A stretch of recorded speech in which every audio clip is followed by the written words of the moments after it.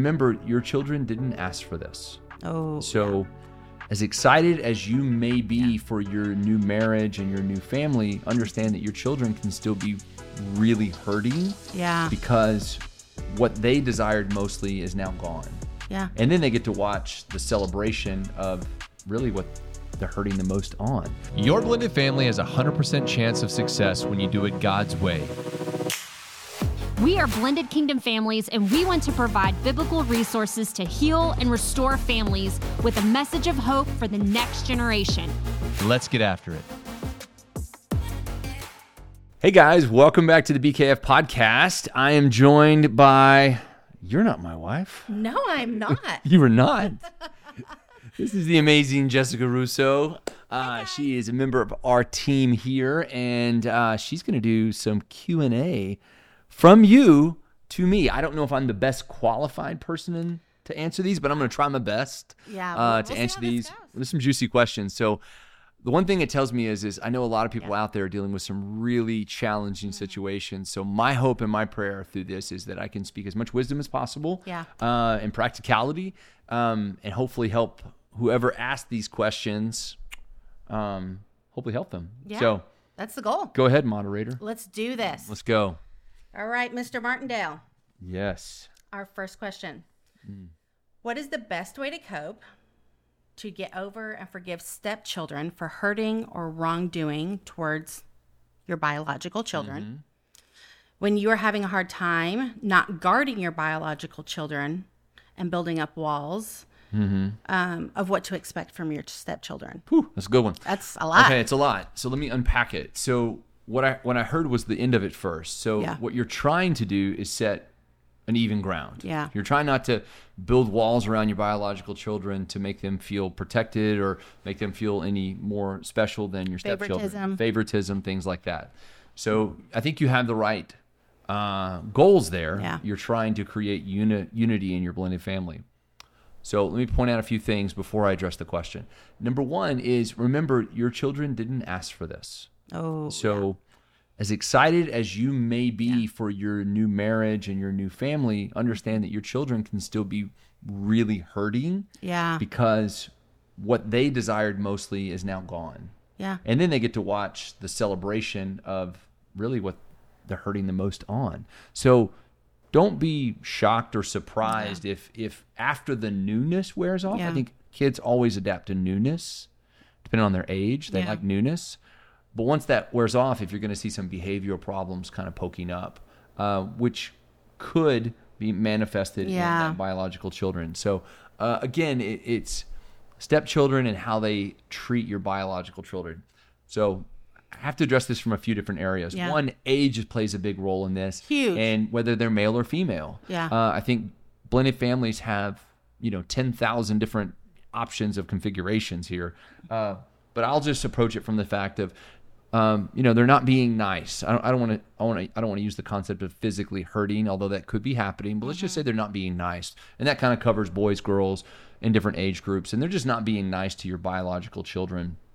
And I'm assuming in that situation, maybe you've had children with your spouse, so it's one stepchildren, and now they're looking at biological children. Much like our situation, Vanessa and I have biological children that are hers and ours, and then we have Michael, who's my stepson. So one, I would look at it and say, first, sometimes kids just aren't very nice. They're sometimes mean. They're sometimes just mean, and they do mean things, and they don't have a lot of emotional intelligence or the ability to even understand. That's good. I see that in my biological kids. They're mean to each other. I'm like, dude, why are y'all being so mean? Don't make me defend you against your sibling. Just be nice to each other. Yes. So sometimes you just have to recognize that sometimes kids just don't have the wherewithal to know if they're being mean or nice or petty or spiteful. They don't know these things. They don't know how to react. The next part of it is if there is some type of actual physical, hitting going on or things that are really just not healthy. I think that's a really good time to first have a conversation with their other biological parents saying, hey, this is what we're experiencing, because they may be experiencing the same thing at their house. So if the stepchild's being mean to the biological children there, maybe mean over there as well. Having a conversation. The other thing I would suggest is I know this is one of the things that we've never had to deal with this with Michael. Michael's a very good, sweet big brother, but we've had to encourage him to understand that bonding is important because at a certain point, after you when you're all adults, you're going to find that relationship can be very strong or it can be very fractured. So we just kind of reiterated like the importance of that relationship, why it's important that you are nice to each other, why it's important that you actively take a role in their lives. That's really good there. So I hope that answered. I know that's a lot of different scenarios, but best I could do. Best I could do with the information. And kids are just sometimes mean. Kids are just, well, I mean, it's a Christian podcast. We can't say that stuff. Oh, we love them. We love them. We love them. We love them. Okay. Next one. How do you respond when your stepchild constantly calls his father, my daddy, not your daddy, to the children that are married into the family? Yeah, that's kind of a possession thing. I look at that and say, if you have two kids and one kid says, well, that's my daddy, he's not your daddy. Yeah. And again, that's kind of a possession, like that he is my possession, not your possession. Yeah. And again, I would go back to this concept. Number one, kids don't have a lot of emotional intelligence, especially young kids. So don't take that as serious as maybe you would, some other issues. The same thing goes with like, if I've seen kids do this, like that's my game, not your game.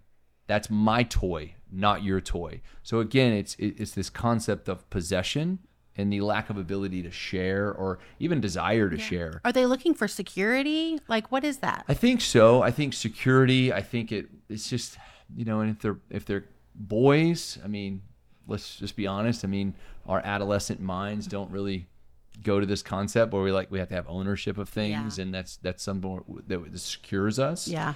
I think a lot of it relates to an insecurity. I think it can probably be traced back to that insecurity because, again, if you're talking about the fact if that's my daddy, not your daddy, they've seen the separation of their biological parents. They've already had loss. They've already had loss, so they're clinging on to what they know. And it also can be, and I just want to point this out, a lot of parent alienation and isolation and really bad mouthing happens from house to house. So I think a lot of times it's like, you could be, one parent could be telling the other one, like, that's your daddy, that's not their daddy. Really trying to like separate the two and make sure that they understand. So they don't lose their place. Yeah. Well, and it's kind of like, they're just kind of just reiterating to the kids, like make sure that you're reiterating. Yeah. That, these are my territory. So a lot of it could be possession by the parents, and they're just that child's just echoing something they've heard. So the solution for that, if you find that situation again, is that stepchild may get their feelings hurt a little bit because they're trying to attach to that person too. And I think really the reality is explaining and saying, listen, what he means by that is that that's his biological father and that's your stepfather. That's fine. Y'all are going to have a different relationship, and that's okay. There's nothing wrong with that. And just kind of conveying to that stepchild who may hear this that I don't want you to take offense to that. I don't want that to hurt your feelings. That's just because y'all's relationship is different, and that's okay. So yeah, that's really good. Very good. Thanks, big boss. one to tackle. Thanks, all right. boss. I approve. Okay, this is a good one. And I feel like all families have this issue. Blending families. How do you handle discipline? When is it appropriate for the step parent to step in? Man, back in the old days, let me tell you, discipline was like it happened the second time when you got home. Because where I went to school, they had boards and principals that just corporal punishment. That just, I mean, like getting in trouble at school was the hard part was the school. When you're at home, that was the easier part. But today discipline takes on a whole new, agenda. Yeah. We are advocates, and we strongly agree with this, that newly blended families, the discipline should come from the biological parent. And we want to just set that out there. Yeah. And the reason we say that is very simple, is in order to discipline, there must be love. Yeah. First, because you can't have one without the other in a healthy way. There's nothing wrong with discipline. Healthy discipline is good. Yeah. But if without the absence of love and without the absence of a relationship, it just becomes something unhealthy.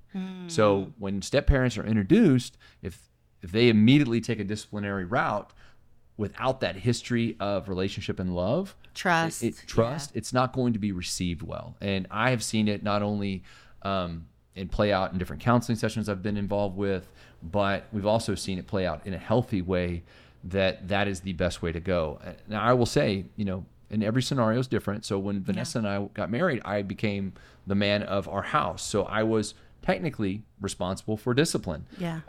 Although I did not step into that role at first. I did not step into that role until many years later when we had a trust built up. So we would have conversations about discipline. So Vanessa and I would say, hey, this is what's happened. What do you think we should do? What do I think we should do? Things like that. And then Vanessa would then carry it out with me in agreements with her. So it's just the healthiest way to do it. I don't suggest doing it any other way.